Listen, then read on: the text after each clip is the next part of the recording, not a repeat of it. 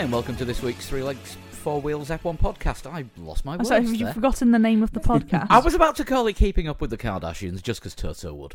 It's Kim here it's with... a documentary. Yeah, it's Kim and Kanye here with... Are we Toto. doing... What is happening there? First day of term, how is everybody? Yeah, Still awake? still here. Fernando Alonso's going to win the World Championship. Somebody's awoken Lee from his annual slumber in March when he says something like that. Yeah. Good evening. Would you like to talk about our Lord and Saviour and our plan for a while? Right, let's kick off with good career moves then, and actually talk about Alonso. Yeah, finally, he might have got it right. I mean, right, at time of recording, we are still 6 days away from the first race. Let's not count Yes, any... that's what I was about to say. Yeah, let's not count any chickens while you can still make a decent omelette. All I'm going to say about it is that as much as I like Fox Mulder want to believe, it's not like Force India. That's your Sunday night show. It is my Sunday night show. You can come listen to Musty Audio live on YouTube every Sunday night at 9 o'clock UK time. Unless you're too busy being anally probed at the time by aliens. No, it's you'll find it on Alien Addict's YouTube channel. They have flattered to deceive a couple of times, haven't they?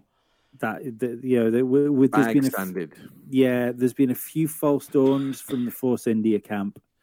The only thing that's different this time is the amount of people that are saying how compliant the car looks, which is a good sign.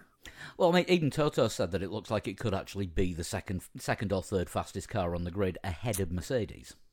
Christian Horner, I don't know whether it was today or yesterday, said that they are cautiously looking at the threat from Aston Martin, and he said that's a sentence that you would have been laughed at for saying 6 months ago. But would he have just said that to piss off Ferrari? And Toto. And Toto. And the only things that Christian Horner and the Red Bull organisation ever cautiously look at is another team to see if they've ripped anybody off so they can complain about it. Well, there is some very Red Bull looking parts in that Aston Martin. Including the driver they missed out on, as was in testing, Felipe Drugovich. Mm. He was rapid. He looks all right, doesn't he? Yeah. Yeah, friend of the podcast, Kieran Thompson's favourite driver. He's going to be getting a drive. He'll be getting the drive this weekend as well, by the looks of it. Well, yeah, maybe. I mean, at the moment, they are giving Lance Stroll every opportunity. He's broke his wrists. This is this is the hot. That's rumour. a rumour, isn't it? Yeah. That's not sounds about confirmed. right. I mean, at least it's weird. Sorry, go on. I was going to say, at least for once, a Formula One driver's come out and said, yes, it was a bike accident, not playing tennis. Yeah, but I think it's strange how Who hates Pablo Montoya? Yeah, mountain tennis. I think it's weird we don't know how bad it is, though. Yeah, this immediately struck me as odd that there wasn't he Instagrams quite a lot. He doesn't do much on Twitter, but he's usually quite active on Instagram. He's only posted once. There've been no photos of him with his hand in a strap or anything like that. We haven't seen him, and that feels odd. In that case, theory time. Oh yes. I don't think he's broken his wrist. I think he's broken his thumb, so that's why he can't Instagram. I mean, I'm sure he can afford someone to Instagram for him. Yeah. The problem would be... And what's your job? Lance Stroll, surrogate thumb. I was chatting with a fellow Formula One fan friend and also listener of the podcast who was saying it must be to do with the extrication as well, getting out of the car. Mm. You've got to be able to get out of the car quickly. If you can't get out of the car quickly, you fail your extraction test. You can't race that weekend. Well, there's G as well, isn't there? Like the amount of stress that would go through your wrist. If it's broken, it's going to be a problem. Braking is going to be very difficult. Yeah. It is for him anyway. Exactly. More so than usual. He can brake in straight lines. He just can't do corners. Or mirrors. I just find, it's just weird. Like the whole situation with him is, I mean, whenever we've had drivers injure themselves pre-season before, mm-hmm. and and you usually know exactly what's going on. You know, like Mark Webber, for instance, because he put himself in a right state, didn't he, with breaking his leg, and like everybody knew what he'd done, how he'd done it, that he was off doing like high altitude rehab to try and get it ready for the first race. It's there's something very Strolly about this. Is there? Or is it, this is how that team works? Because who was his teammate for this year? Fernando. And who was the last driver to have a major injury that put him out of the opening race of the season and no one knew what the hell it was? Was it Fernando? Yeah. Which time the bike accident? Because he got hit by a car on a bike, didn't he? Yeah, he had something with his jaw. No, which but was when he didn't get electrocuted. Oh, I thought, was that not? Did he not have a crash in the first race of the season and then miss the second race of the season? No, the not electrocuted one was testing. Yeah, but he like. But then the following year he put himself out in Australia for the second race of the season. Yes. Yeah. And then he had a bike accident where he had to have some jaw surgery, remember? Yes. I would technically say the last driver to have an injury and then miss the opening race of the season, I think, would have been Verline. Actually, yes, it would when he broke his back in the Race of Champions. And yes, and then for some reason, no F1 drivers did Race of Champions for a couple of years. No, hang on, he made the first race of the season, didn't he? No, Giovinazzi took over during practice. Did Verline not do Australia and then had to get out of the car and Giovinazzi did China and Malaysia? No, Verline did FP1 in Australia and then had to get out the car, and Giovinazzi took over from FP2 and then did China as well. Oh, okay. Because, yes, I remember... Lord, you're forgiven for not knowing the ins and outs. How can you not remember Antonio Giovinazzi's debut? Well, no, I remember that because we were just about to go to bed before on the Friday night to get up early for qualifying on the Saturday, and our dishwasher flooded the kitchen. That is true. Just at the same time that Sauber made the announcement that Verline wasn't taking any further part in the weekend. It was 2017. So I was writing a story with one hand and mopping up dishwasher ick from the kitchen floor with the other. You tend to remember things like dishwasher ick. Well, that killed that conversation. It did. Yeah, it did a bit. So, who are we going to see in the Aston Martin this weekend? Because Vettel is also... he's not been officially denied, so... Well, yes, he has. Aston Martin have said it will be Drugovich. Yeah. Have they actually said it now? Yeah, they did this yesterday. Yeah. Mike Crack. Mike Crack said that it was going to be... I think he refused to rule out Sebastian Vettel, and that got everyone in a tiz. So Aston Martin actually had to turn around and be like, no, listen, guys, we're ruling no Sebastian return, okay? If Lance can't make it, it's Felipe Drugovich. Which, who has driven the car and is already in the vicinity of Bahrain. One thing that I did see though, because if Stroll's still out in 2 weeks' time, Vettel is a stronger possibility because he'll have had time to get in the simulator. Yeah, I suppose it depends as well. Is he going to be match fit? Because he's not happening. Yeah, it's not like he's been even toying with the idea of being a reserve driver. So. I'm sure. Don't get me wrong. I'm sure he's not in shape all of a sudden, but for somebody to go from not training to drive a Formula One car for a race to driving a Formula One car for a race, I just don't think that's the thing that's going to happen. Like over the course of a couple of weekends. I don't know. You saw the size of Mansell the last time he was in F1. Yeah, how well did that go? Yeah, they had to get Mark Blundell in the car while they made a new... How well did that go? While they made a new wider one for Nige to fit in. Yeah, the year that McLaren had 4 drivers in their car. Yeah. I think one of them was J-Mag, wasn't it, that year? For one, Jan Magnussen. For one race. Mika Hakkinen. Brundle. Was it Brundle and Blundell as well? And Mansell? Maybe they have 5. They were trying to make the world's most confusing driver lineup. Yeah, Brundle, Blundell, Mansell, Magnussen, and Hakkinen. Yeah, I think it may have had 5, possibly. Jan Magnussen did well in his first race at McLaren. So did Kevin Magnussen. Yep, that's about the only thing they've got in common. They both got sacked by McLaren. Yes, that's true. Yeah, true. Yeah. And they've got the same surname. They've got quite. Okay. Well, they've also got two eyes. Like, how far are we taking this? They share quite a lot of DNA. They've got quite a lot. I share a lot of DNA with a halibut. I mean, again, how far are we taking this?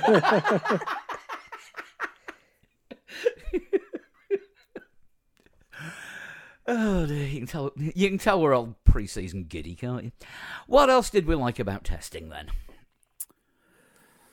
It was nice to see cars on track, but testing is fucking boring. It is boring. I just checked in a couple of times just to see what's going on. All you really do is wait till the end of the day, don't you? You look at the testing times, go, interesting, and then you wait for somebody with an educated opinion to tell you what to think. I mean, I had a couple of days off work, not actually for the reason of staying at home and watching testing. There was other reasons, and I had it on in the background, and I was playing Power Wash Simulator most of the day. It's a good secondary program. Don't get me wrong. It's like a big, long Formula One podcast is what it is. And you can sort of zone out when Craig Slater comes on. Yeah, you can. Crofty, to be perfectly honest.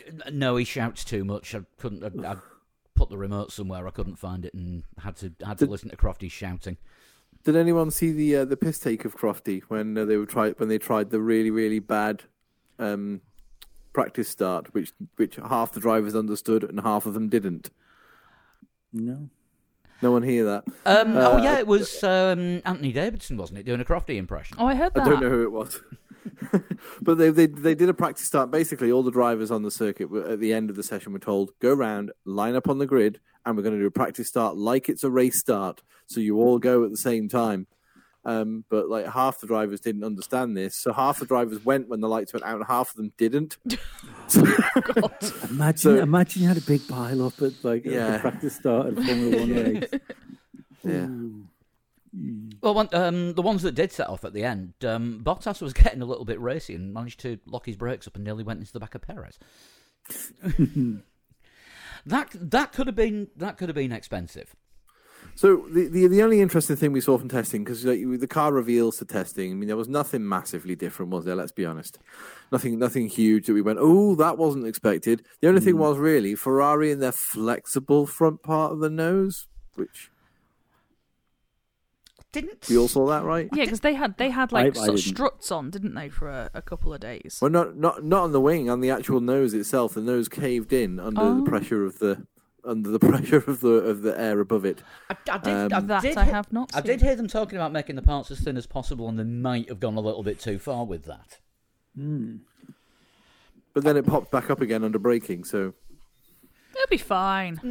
Yeah, I hope someone can challenge Red Bull this year. Like it's Red Bull are at the top, aren't they? Let's be honest. Yeah, and this is the thing. I don't have any faith in Ferrari to challenge them.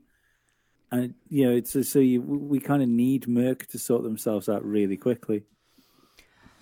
Yeah, but they were getting their excuses in early. There's still a lot to learn on this car. We've fixed last year's issues, but we've got all the issues that were there last year that wasn't the porpoising. And the rumour that they've got a B-spec car waiting for this one to, if this one doesn't go right. I don't want to say if waiting for it to fail, but did anyone hear Ted Kravitz on the Mercedes? Because he had. Is it Mike Elliott, the technical director? Yeah. He had him in for a sit-down and in one of his notebooks, and after the notebook. And he basically said, there's a lot of parts that will be coming to the first update that won't be on the car for the first couple of races. Mm-hmm. We all already understand what we need to do with this car, but we believe in what we're doing.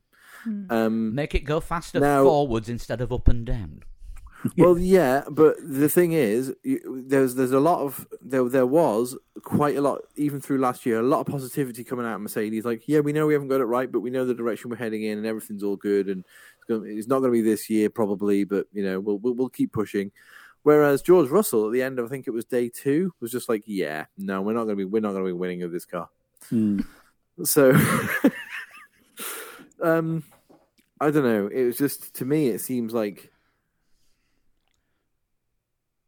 too much negativity already coming out of the Mercedes garage. I mean, they were being filmed, like having quite animated conversations in the garage where they clearly weren't happy. Yeah, not the drivers, like Toto and a few of the engineers. And that'll be on next year's Drive to Survive then. Yeah, the rumor is that they have to, once again, like they had to last year, dial in more downforce to make the car more stable, which obviously makes it slow. Yeah. The funny thing is, Mercedes had it their own way for so long, and they could. This reminds me a little bit of McLaren with the Honda engine, because when the Honda engine wasn't good, it's like a reverse situation. They were blaming everything on the Honda engine, saying, no, we've got the best car on the grid, we just need the engine to sort itself out. Yeah. Then they got a better engine, realised, oh no, the car's shit too, damn it. And it's a bit like Mercedes have lent on the fact that they've had the best engine for years. And now all of a sudden we've moved to a more to an aero situation. The holes, there's holes within that team, which I don't think they knew were there. Yeah, quite possibly. Yeah, I see what you mean. I mean,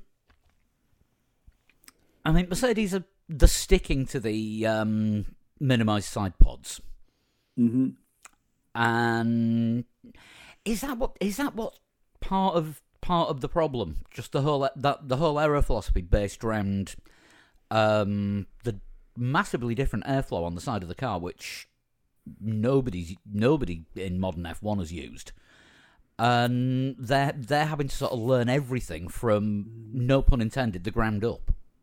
Yeah, I mean, I suppose that if they believe in the concept, it stands to reason why they're going to keep with it, because if they don't just want to like try and catch up with Red Bull, they want to overtake them. And we've seen what happens with teams where, we've seen what happens with Mercedes and everybody trying to catch Mercedes, is that the teams try and do what Mercedes are doing and adjust themselves to that. And all that does is get you closer, but you're still just copying somebody else's concept. So for them to overtake Red Bull from where they are now, they kind of need a new concept. They need something that's theirs, rather than just taking pictures of the Red Bull and making a slightly slower Red Bull. Yeah, and Aston Martin. Yeah, like you've got to do something different to get ahead. Yeah. Yeah, I mean, when the zero side pod car appeared last year, we were all shocked. Oh, well, I mean, I saw that and thought, well, this is it. Mercedes is going to be 5 seconds a lap quicker. Look at it. It looks like a spaceship. And I was wrong. We were all wrong, yeah. I mean, it tried to take off like a spaceship a couple of times when it was porpoising. Well, that seems to be gone now, doesn't it? Porpoising appears to have disappeared, which is nobody enjoyed that. But the Alpine was struggling with a little bit when they were running some development wings on the Saturday. Alpine are an interesting one because they had a bad test, but the performance of the car seems to be very good. So it's difficult to know where to place that car as well. I think they are going to be fastest of the back, as in the... You mean the best of the rest? I'm so confused. No, because I think Aston Martin are going to be best of the rest. But I think they might find themselves in it, unless they're closer to Mercedes and Ferrari than I think they probably are.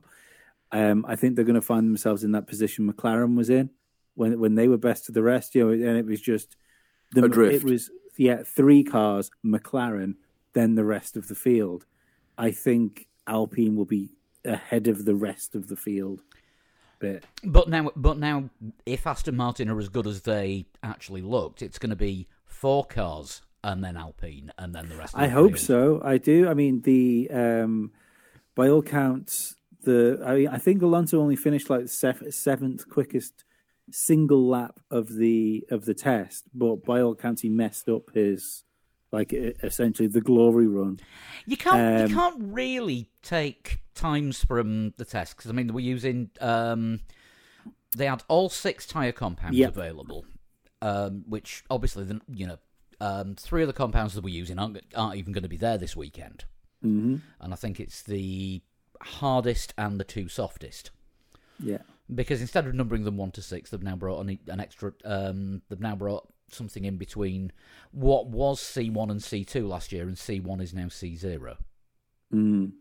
The only thing I think that's like you can draw something to was the long run pace of the Aston Martin looked really good, and I think on the same tires. Obviously, we don't know fucking fuel loads, but that's I suppose there's only when you do race distances, there's only so much you can kind of hide with fuel loads, because they're doing a race sim. They're going to have a race worth of fuel in. Yeah, I mean, when they come in after 66 laps, it's like, oh right, okay, so we know what the fuel was there. When they come in after 2, you can't tell.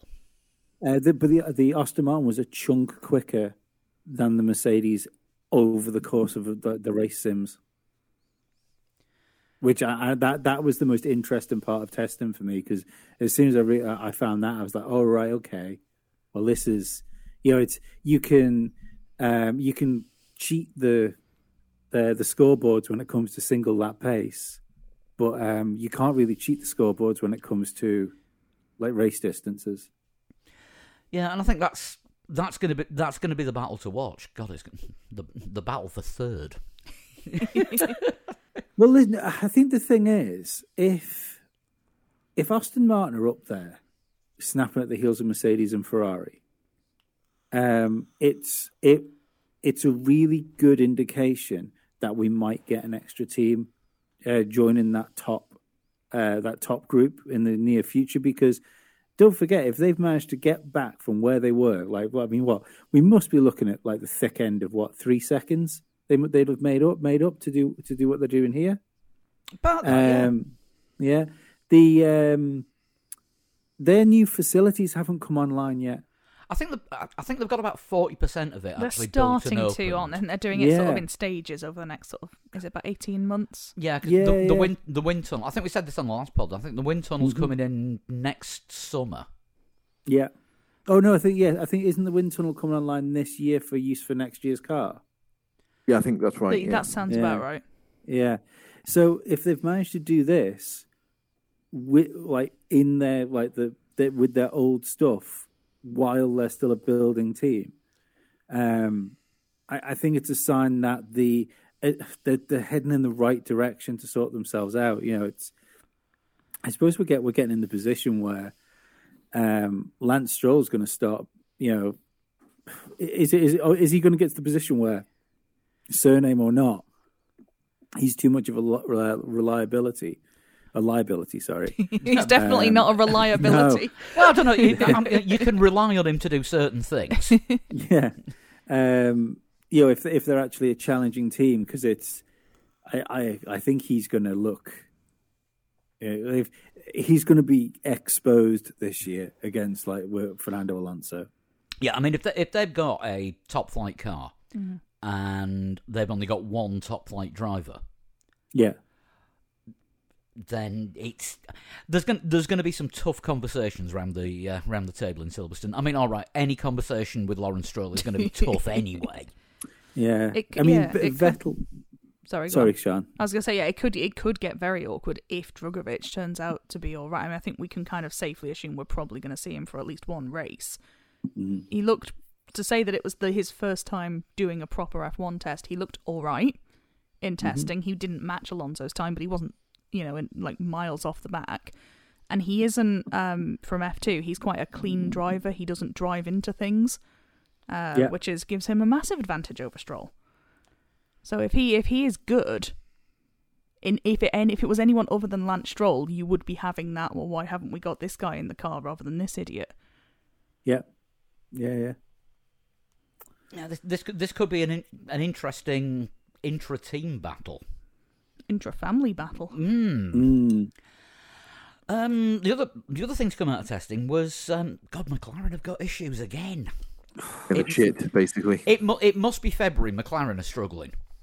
I mean, they said that at their launch, didn't they? Like, yeah, this is shit, this is. We'll bring the real car later. It's not really good enough, though, is it, McLaren? You know, I mean, then Lando gets out of the car and punches the wall.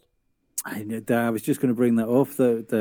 If anyone heard Will Buxton talk about that, that's such an un-Lando thing, isn't it?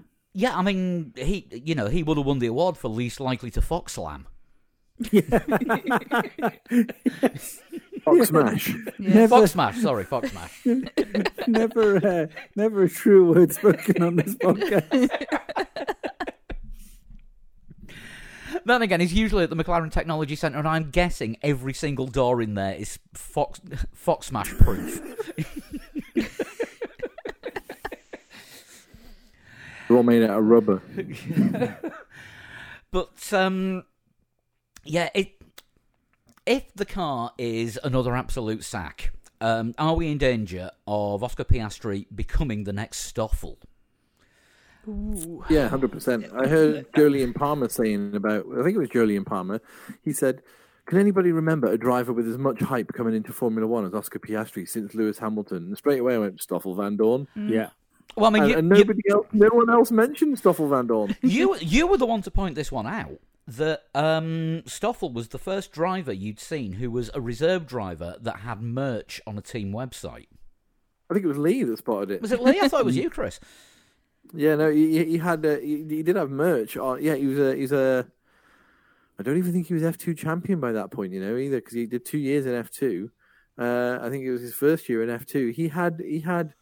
There was you could buy Van Dorn merch on the F1 website. I do remember seeing it. But I found this spreadsheet that everybody is. We were talking about spreadsheets earlier, weren't we? I'm going to post it in our chat group so that we can all discuss it. Oh, no, I'm trying to give up spreadsheets for 2023. It's someone else's spreadsheet. You don't have to take part. You It's just have to look at It's got the opinions of Albert Fabregas, Will Buxton, Total Motorsport, The Race, GP Blog, Ted Kravitz, and Lawrence Barretto as to where all the teams sit. Everyone has gone fairly similarly. There's a lot of more McLaren at the bottom. Two of them have got McLaren last. Yes, Will Buxton and Lawrence Barretto both have McLaren behind Williams. That is a shocker. GP2 engine, GP2. Poor Lando. Everyone's got Red Bull top, everyone's got Ferrari second, and everyone has Alpine fifth. And I don't know why that's funny, it just is. Hulk isn't even driving for him this year. Yeah, and there's a uniformity to it, isn't there? For those, for those of us who have seen it, it's color coded, so you can see where the teams are, and there's no like, oh, why is that team at the bottom on this one and at the top over there? It just isn't. It's fairly uniform all the way across, and these are people who kind of know what they're talking about, given that the experts they have access to and the paddock that they're around a lot of the time as well. These are opinions as fans. These are opinions that are worth listening to because, like for the reasons I just outlined, they're around the sport an awful lot. They hear things in the paddock. They know to ask the people. They either are the people, or they know how to ask the people what to look for and what their opinions are. So, if this is a rundown of how the teams are looking, then it's fair. What all I'm saying is fairly uniform, and it's quite scary how uniform it is. Scary if you're McLaren. I mean, it's scary if you're Lando. Like, he's how long's the rest of his deal for? Another 2 years? 2025 is it? I think his deal goes to. I can't remember. I know it was. I think it was announced as multi-year, wasn't it? It was one of those. Yeah. Yeah, the contract and well, options. He wants. And I was just going to say he wants to hope there's an option there because there will be. Do you know if they? So if they hadn't lost Sedell as well, or I'd have, I wouldn't be so worried about him. But you would argue that the guy which did the best job to get them back where they should be, or at least like make them look like a Formula One team again. Bless you. Excuse me. Has gone. You've gone. Yeah. No. Like the guy that got them back on track for being like the McLaren we want them to be has now disappeared, and I don't think this is not a great thing. I trust Andrea Stella though. He's a stellar guy. Yeah, No, he's. But it's another rebuilding thing, isn't it? It's just like we talk with what you call them with Ferrari. They're back in. They're in like a rebuilding cycle all the time at the minute. It's working for them at the moment though. So. Well, for Ferrari, yeah, seems to be. Maybe. I mean, I wouldn't say. I mean, they've had a slightly more competitive car, but I think they fell apart last year. Yeah, what you got to look for in testing, really. I mean, let's not. I mean, these rundowns, as uniform as they are, and as scary as it almost is to look at the color coding and be like, that's almost identical across all 7 predictions. It's testing. The things you got to look for in testing. Reliability. Who had poor reliability? Well, actually, Aston Martin didn't do too well reliability-wise. Performance-wise, fantastic. Mm-hmm. Same with Alpine. Hydraulic leak, I think they had. Hydraulic leak, and what was it the second time they broke down? I'm not sure. Don't know what it was second time. Well, Aston Martin. Yeah. Electrical. Electrical the second time, was it? No, electrical was the first one. Oh, okay, and then hydraulic. Yes. Okay, and then Red Bull didn't break down, did they? I don't think. Ferrari didn't. So. No. Mercedes did, and straight away looked very concerned. Yeah, Mercedes had a terrible second test, didn't they? There was bits falling off Second it day. as well. Yes. It just seemed to be just like shitting bits on the track. Yeah, they immediately said there will be no more running today. It's just like, oh, okay, fine. Mm-hmm. AlphaTauri they didn't break down. They just didn't look I spectacular. don't remember did they, them. Really? Yeah, I don't remember really noticing AlphaTauri. Alfa Romeo, don't think so. I think Guan Yu Zhou had a day when he was top, didn't he? Randomly, I think. Mm-hmm. Yes, he did. They've obviously got a glory lap in them when they need one. Yeah, I mean, I think we've got a really tight midfield, but I don't know. The reliability was pretty good for a test, wasn't it? Let's be honest. Yeah, I mean, general lack of red flags, lack of cars crapping bits of carbon fibre all over the place. I mean, McLaren tended to do that in the garage because the wheel brows weren't actually attaching properly because they'd even cut, just to save weight, they'd cut down on the amount of bonding that they're using to hold the damn things on. So they were out with the heat gun and tape.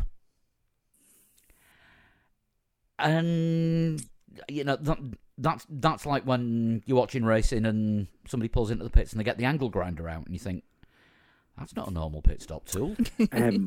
I think I can't remember. That was the first day, I think, of test. I actually think McLaren had the angle grinder out on their car. Oh Christ! I missed that bit. Yeah, he just reminded me about that. No, I'm sure it was the first day of the test because I came home on a half day and I stuck it on to see what was going on. And one of the commentators was talking about the McLaren must have some sort of issues because they were angle grinding something off the car. I mean, that doesn't bode well, does it? That you spend, months precisely designing to the absolute 10th of a millimetre, and then you're like, no, shit, let's just cut bits off. It doesn't scream cutting edge Formula One. It doesn't, no. Yeah, NASCAR, you can accept. Oh, I think angle grinder would be quite a high-tech way of doing things in NASCAR. It's mostly sort of mallet and gaffer tape, isn't it? Usually, yeah. I mean, sometimes they use silver tape. Oof. It's the expensive stuff. But yeah, we're going to be.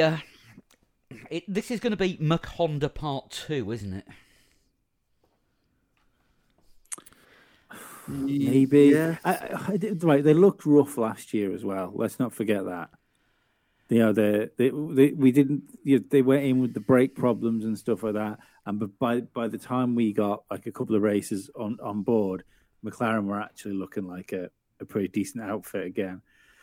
So I think it's too soon to completely write them off for having a good year. Bearing in mind they should have easily last year, even with a bad start, they should have easily beaten Alpine, and it was the only issue McLaren had, like up until halfway through the season, was or by the time they got into halfway in the season when they got a good car, was a Daniel Ricciardo size problem.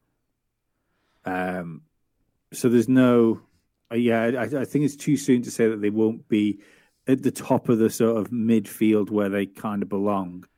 So you're saying don't look for them at the start of the season? Hang on, I've heard this before. I'm not saying look for them at the end. I'm saying look for them in like 3 races. You mean round about Spain when everyone brings their upgrades and they're still one step behind? Well, they're going to be one step behind doing the chicane that they've now removed. Yes. Yeah. Monday news. Ish. Yeah, but we kind of knew it was going to happen. I think, to me, it was already sort of like probably going to take that out for this year, and now it's been confirmed. Well, apparently, the first time that somebody requested it to be removed officially in proper F1 circles was Michael Massey. Oh. He was pushing for it 2 years ago. So that means the last turn at Spain now needs to be called the Massey curve. Mm. Oh my God! Like, can you imagine if Lewis loses a race on that corner? I always think of that as the chicane that's been removed. I always think of it as the Jack Miller chicane. Because in MotoGP they don't use the chicane, except Jack Miller, who one year managed to take it twice during a practice. And both times was sort of sat up looking around like, hang on, where the fuck am I? But managed to do it, like, I think twice within about 10 minutes. What was it? So what we can get from that is Australians are both pro and anti the chicane. Yes. Who got lost last year? I can't Was it Latifi? remember. Did Latifi? It seems reasonable, yes. Oh, that was in Japan. Yeah, he took it to the escape road, didn't he? Yeah, he Better thought. than taken to a wall, which was his normal. Yeah, style. he thought the escape road was the chicane. Yeah. It was about 100 meters too soon. You know, there was. Oh, that's right. Yeah. That was in Japan. Yeah. Yes, this is ringing bells. Yeah, he was looking at the braking boards, going, "Why the number's still saying like 150 when the turn's here?" I've just googled Latifi chicane, and the first thing that comes up is a video which is entitled "Latifi blames car after mistaking chicane." Yeah, he does. Yeah, he got on the radio and was just How like, is "What's it going the on, car's guys?" fault? Mayor of Amity Island blames boat after shark attack. Yes, it's the car's fault because that's where you told it to go. Jesus. That's a driver that's not going to be missed. I'd forgotten about him until I saw him very briefly on Drive to Survive the other day. I was like, oh yeah, Latifi existed. Only after eating too much cheese before bed. Sorry, it's Canadian mac cheese. Talking of Drive to Survive, how much of it have we all watched between us so far? Up to and including the episode featuring the Alpine driver saga. Yes, we are in the exact same point. I can't remember. I've watched it, but it's very difficult to work out what episode you're on. It doesn't. It just kind of flops into the next episode, doesn't it? So The first half of the season does appear to be about Silverstone. yeah. I still think that the Drive to Survive would be better if I don't know if this would be an issue editing it but mind you, they don't seem to have any problem with creative editing, so I'm sure they could do something. I still think it should follow the season. It would make more sense, or one episode per team. Yeah, their timeline is all over the place, isn't it? I mean, if I hear all roads lead to Silverstone in Crofty's voice once more... I see Guan Yu Zhou upside down once more. Leave the lad alone, he was fine. Yeah. That was the hilarious part of that was like the slow panning camera and the sad music when they were looking at an empty chair. Oh. Like it's fucking like it's Scrooge being took forward in time to look at the empty chair in the fucking Cratchit household. Yeah, it was like, It's is he fucking dead? weird. Is he not dead? It's like, I don't think we were ever particularly worried about him. We thought he might be a bit concussed. Yeah. I remember thinking it was a huge accident. Mm. Oh, yeah, no, it was- Oh, God, yeah. Like, It was a massive accident. But it was quite quick, wasn't it? When the marshals was like, "Yeah, he's fine." We just can't get him out yet. That's, I Yeah. think, what all the time was. It was physically getting him out of the car. Yeah, Yeah. and then even though he was taken away on a stretcher, because I think it was because of the force that he set off the alarm, didn't it, in his car? So he had to be stretchered out. That is a rule I think that was brought in following the Alonso accident, which we were talking about earlier in Australia. He had the alarm went off in the car, then therefore you get stretchered away. He got stretchered away, and then as soon as he got to medical center, I was like, right, I'm head off home then. See you later. Yeah. Yeah, because Alonso crawled out of the car. With a punctured rib. Yeah, punctured lung. Because how do you puncture? Oh yeah, sorry, punctured lung. How do Yeah. you puncture a The rib does the puncture. Yeah, the rib was the puncturer. Yeah. That was insane what he got out of that Yeah. day. Crazy stuff. Yeah, I mean, Martin Brundle was harder. He did similar and then ran back to the spare car. yeah, but didn't he actually got in the spare car and then, as he was about to drive out, had to ask for directions which way to leave the pit lane? Oh no, that was a different race. Yeah, it was a different race, but that's a thing. Yeah, that was in his early days when his I think Ken Tyrrell was his team boss. He just said, "Which way are you turning out of the garage, Martin?" And he's just like, "I don't know." He just unplugged the car and switched it on for him.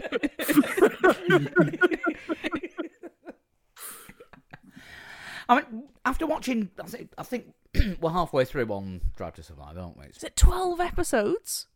No, we've done 5. We've done 6, I think, haven't we? No, the box got confused. Oh, and it did, yes. Thought we'd watch an episode that we hadn't. That rings a bell now. So I think we've done 5 out of 10, and I think this season is actually better than last year because Oh, God, yeah. they've not made it as soap opera-y. Or Chris, please do the Toto impression of what he said. He's not a documentary. What did he say? It's keeping up with the Kardashians. Yeah. Which is Not what a documentary. Twitter Keeping up has with the compared. Kardashians. Twitter has compared the sort of the team managers' row to scene from Keeping Up with the Kardashians or similar. I seen somebody comparing it to the meme with the cat and the shouting lady. Like, I feel Christian Horner has got a bit of like stick just through being Christian Horner when it comes here. But can we all just appreciate just how much of a dick Toto Wolff is? I think genuinely it is part of being a team principal, isn't it? I think you have to be a little bit of a bell end. Yeah, and especially like a successful one. It seems to be like the more successful you are at it, the bigger the dick you are. Mm-hmm. Like Mattia Binotto comes across as a bit too meek. That's where he went wrong. Yeah. Same with what was his name? Not De Montezemolo. What's his name? Dominicali? Dominicali, yeah. Yeah, he's a bit too nice as well, isn't he? Yeah. It's like Gunter, entertaining, also very angry man. Yeah, never going to be like dripping in cups, is he? No. The Gunter and Mattia tour Europe in a Fiat 500, eating and drinking. That needs to be a series. Yes, it does. Yeah. Absolutely. You remember the tour? Was it called the tour with Rob Brydon yes. and Steve Coogan? Yeah. Yes. Yeah, that's what I thought as well. But with those two. Yes. Yeah. Actually, no. Just get them doing a sort of Top Gear style. No stunts, no silliness, no lad behaviour. Just them driving cars, driving round, going places. I'll see that, and I'll raise you. They have to travel to every Grand Prix together. Yes. Oh no, that wouldn't work. That would be good. And when they do the whole American leg, they have to do it as a proper road trip. Them two in a Winnebago. Yeah. That could be like the Christmas special. Yeah. Yes. So the new season is upon us, and the new drivers are on the grid. And it's going to be prediction time because we have a race this weekend. We can say it's race week, seeing as predictions. It's still February and it's race week. Everywhere else is saying it's race week. Let's join in. It's Do race you know week. what? A distinct lack of that, though. I think from what it usually is on like the socials this afternoon. I hadn't even thought about that before. Yeah, Well, it is seen actual race of them. week. A few of them have been going mad. No, I've seen a lot from first thing this morning. I think because a lot of teams are like, fuck, it's race week. Although Haas had both drivers holding up brown paper bags with race week written on them. Yes, and they were stood like very close together. They looked quite awkward. Well, Hulk was holding race and K-Mag was holding week. Yes. Make of that what you will. I think Well, I K-Mag mean, did one a of them, solid yeah. job last year. I had forgotten how good Kevin Magnussen was until I saw Drive to Survive. Fucking Viking comeback. Absolutely. I mean, Haas have now become the last chance saloon, haven't they? Yeah, they're now Caterham, but better.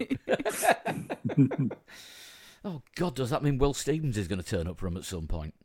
Maybe. Hope so. Every- Nice having my... Kamui Kobayashi. Every team needs a Cockney chimney sweep. Like a hole in the head. He did call Romain Grosjean a fucking muppet at the Canadian Grand Prix one year. Yes. Easily worth it, isn't he? I mean, for that alone, yes, but driving ability, he's good in GTs. We didn't know he was in a fucking manor for Come on. This is fair. He did one race in a Caterham, which he bought the seat for, and then he did a season in Manor just before they went bang. So, and at that season they would be lucky if they were 4 seconds off the pace. Did anyone see that lap of Pedro Diniz from 1995 that I put up on Twitter, retweeted? Somebody tweeted, it might be Formula 1 in the 90s or something. It was a qualifying lap by Pedro Diniz at Monza in 95. His fast lap at Monza was 8 seconds off pole. Shite. Was he in a manor? His first sector, so just before you get to so basically you've just gone round Curva Grande, so you've done Asher Kane, Curva Grande, he was 2.4 seconds off. Jesus wept. Try and imagine that in modern day Formula 1. You just can't, can you? I mean, the rules as they are have worked in that the cars are closer, but so are we going to try and predict something that's going to happen this weekend? Because I thought we will probably do this, and I think I've got a prediction already. Oh, wow. Ready to go. Well, go for it then. Whoa. Right, I mean, yeah, please. Your winner on Sunday will be Max Verstappen. I'm shocked. I'm stunned by this I mean, revelation. that is so bold. It was like somebody hit Control B before you spoke. And second place will go to Fernando Alonso. Lee, Third place. Lee, that is the best Chris impression I've ever heard you do. Third place, Felipe Drugovich. Whoa. Wow. Right, who's going to follow that? Who's going next? I'm going to go for maybe a slightly more likely, not likely, but sort of maybe more safe. I'm going to go Verstappen win, Leclerc second. I'm going to go Alonso third. Lee, you got yours? I've already written down Alonso. I'm going to go Alonso win. First race of the season, isn't it? First race of the season. He does Great like stuff can happen. first race of season, doesn't he? Yeah. It's either win it or bin it or don't turn up. Right. I see. I've got this feeling that there's going to be reliability issues for people because we've only had like one test. How many times have we seen tests in the I've past? got 2 Aston Martins on the podium.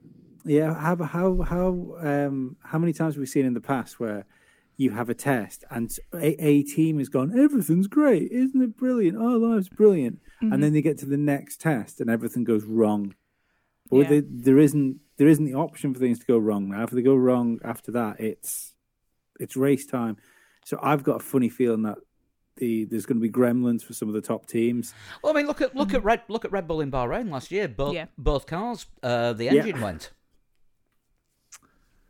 So I'm going to say Carlos Sainz second, and Lewis Hamilton third. Right. See, I think we're going to have so many failures and just general fuckery in the first race of the season that's why we get. Maybe even a lap one, turn one between the Red Bulls. Ooh, that spice things up, wouldn't it? But I think for the season, as a general rule, I think Ferrari need to put their eggs in their other basket, if you know what I mean. Maybe get behind Carlos Sainz instead of Charles Leclerc. Like Charles Leclerc. You but mean put their huevos in a different basket? Perhaps. I don't speak any Spanish at all. It's one of the very few languages I know nothing about. That was Spanish for eggs. I say one of the very few languages. There are many languages I know nothing about. That would be bold to announce that you know all the languages except Spanish. I don't. No, I don't. I know a little bit of some languages, but I don't know a little bit of any Spanish.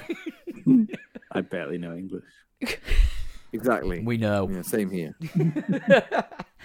Right, I'm going to go for a Verstappen win, predictable. Perez second, and sticking with the theme, I'm going for an Alonso third. I've got a feeling Ferrari are going to Ferrari it up. I don't think anybody would laugh at you for suggesting it. It normally takes them. Vasseur is in charge now, isn't he? I find it normally takes Ferrari a race or two to really get into their Ferrari-ness. They'll start quite well, and you'll think, "Oh, hell, Ferrari, they're here, they're there," and then you get about 4 races in, and it's like, "Oh no, hang on, they've forgotten what tyres are again." We've got some changes to our prediction league this season. Instead of predicting the top 3, it's predict the top 5. Because we're that confident there's going to be a bigger mix this year of top teams. Yeah. So, should we start doing top 5s then? No, because we can't think. No. We can't think that hard. We can barely predict top 1 half the time. That's fair. In all of the languages that I know, I can only count to 3. The number 4 is just a figment of the imagination. What's that? Sorry, number what now? Yeah, I've seen your band. You counting in a song. 1, 2, 3, next. Yeah, 1, 2, 3, 1. Wondered why every song you played the other week was a waltz. It's this is why they're all weird time signatures, because they're all in groups of 3s. So it's predict the top 5. As usual, pole, fastest lap, will there be a safety car, and how many DNFs. And you will get points for being in the correct position or being up to 4 positions out. Even if they finish outside the top 5, you'll still get points. So it's really opening up this year, and we're going to go all out. I keep saying this every year. We're going to go all out to get a sponsor and get a prize for it. Yeah. Because it's about time we did that. Has anyone got any season predictions before the season starts? It's going to be Red Bull's year. Yeah, I think Red Bull. I think Verstappen's probably going to win a 3rd championship. Mm-hmm. It'd be nice if he got challenged, but I think just the overall work that Red Bull have put in and the consistency carrying over from last year, I just think Red Bull is still way too far ahead. So Verstappen's probably going to be championship. As I said, I think Sainz might be the shining star at Ferrari. I don't think it's going to be any surprise if George Russell is the shining star at Mercedes. I think he may well be. I think it's going to be Yuki Tsunoda's last season with AlphaTauri, who that's one we've missed. Apparently, the new Red you can buy an AlphaTauri. Yes, AlphaTauri may well be up for sale because the new Red Bull management that have taken over after Dietrich Mateschitz died last year have decided that AlphaTauri is costing too much, and they either want them to move to England or be sold. I think we called this on a podcast towards the end of last year. Yes. Yeah. And I think we said it was more likely to be sold to a manufacturer who would come in Now, I know Andretti have been mentioned, but I mean, that's a big overhaul, sort of moving everybody and the team from Faenza in Italy to the UK or elsewhere. And to me, it would make more sense to sell it to... I mean, I don't know if Ford wouldn't want their own team if they were tying in with Red Bull, would they?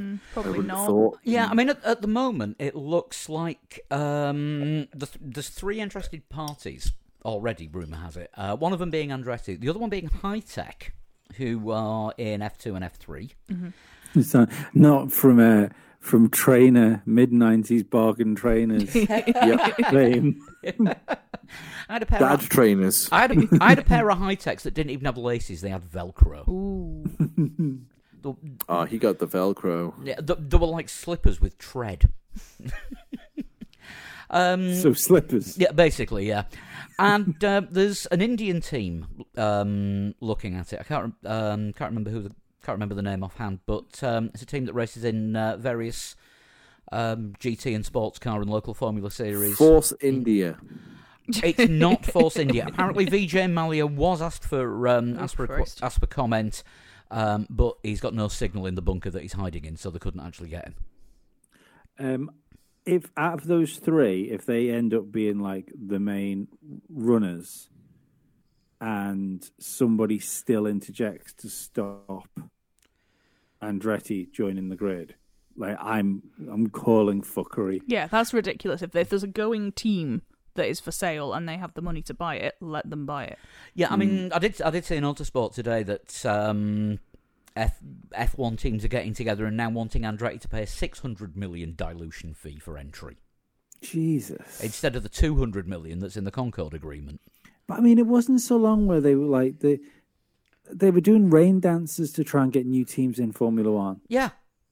Like, why? What's changed since Marussia? I think what's changed is Andretti is a team with a history of winning shit, except the Indy 500, because of the curse, and they know how to make a fast car go faster. And if they do you think they've got some brand recognition as well? Do you think it's other teams like, because it's okay, say, I don't know, say like let's fucking Dyson want to enter Formula One under their own team for some god no reason. Like Dyson have never been involved in Formula One before. They've got no racing pedigree. They've got no history behind them. So therefore, they're kind of powerless within Formula One. Andretti come into Formula One, and let's say they don't even do that well. Let's say they can tootle around mid-grid and stuff like that. But that name carries weight. So they instantly get a little bit more clout behind them because they're worth it for the T-shirts. They're worth it for the sponsors, and it's like TV advertisement and stuff like that. Do you think it's teams are less worried about losing money and more worried about losing power?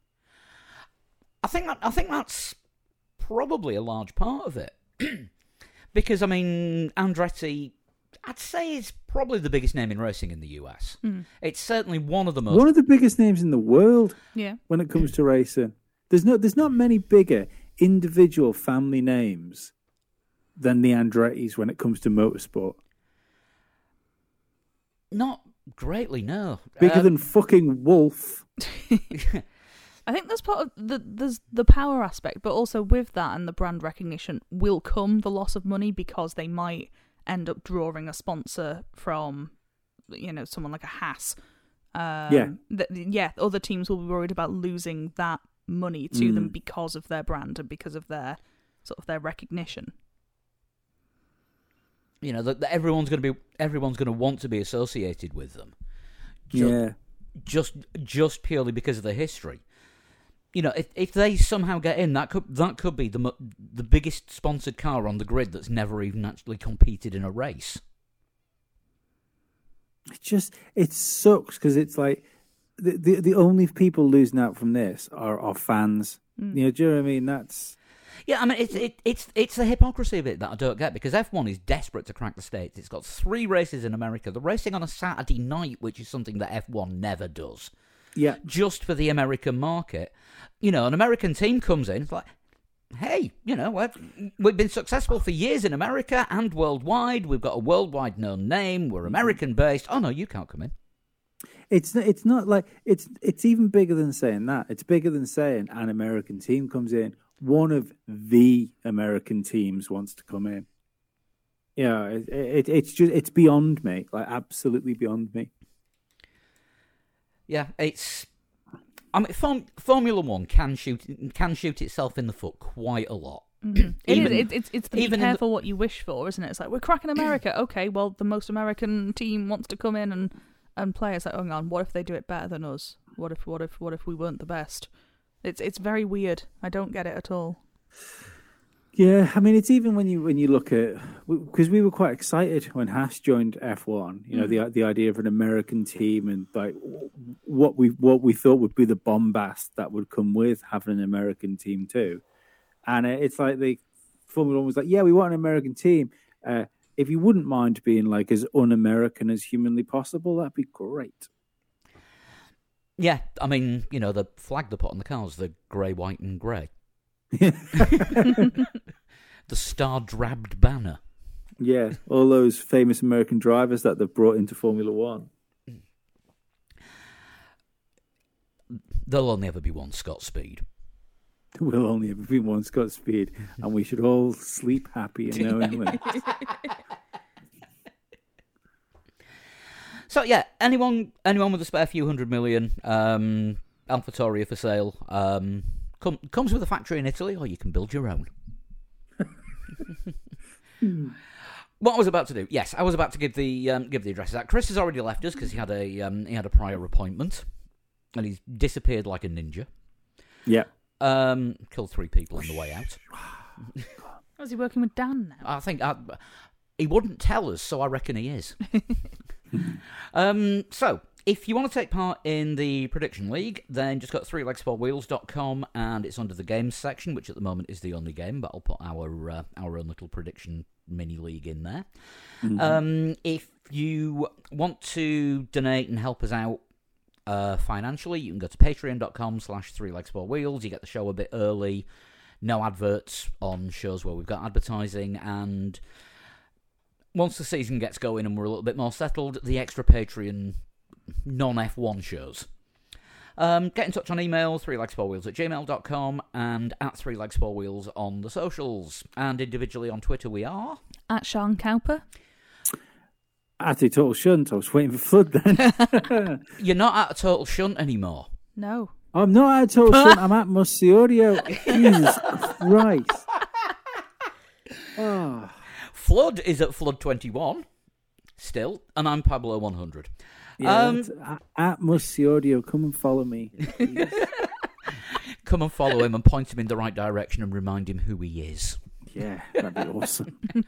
Look out for us on Discord as well. We'll be opening up the chat room during all the sessions this weekend, so there'll be plenty of people to hang out and text chat because we've got a damn good crowd on there. And if you're into sim racing, join us on that as well. We've got a massive iRacing community on there. League races every Sunday. Practice sessions 3, 4, 5 nights a week, and the occasional endurance race. Gearing up for the Sebring 12-hour next, by the way. Oh, nice. Which should be fun. Got a month's worth of practice to do for that, and I found out I've got a bloody gig that night. Whoa. So I am having a day of pretending. So I'm pretending to be a racing driver during the day, and then I'm off to sing for an Iron Maiden tribute band at night. So it's a busy day. So I'm pretending to be a driver and then pretending to be someone who's a pilot. I'll get a life one of these days and it'll be me own. Right. Well, enjoy the race. And we'll see you next week with the aftermath. And if you're in Ireland, me and Lee will be on Irish radio this weekend with our friend Danny O'Brien doing a season preview on what's it called? Community Radio. So listen out for that. We'll post the link when we get it. All right, we'll see you soon. Bye-bye. Bye-bye. Bye.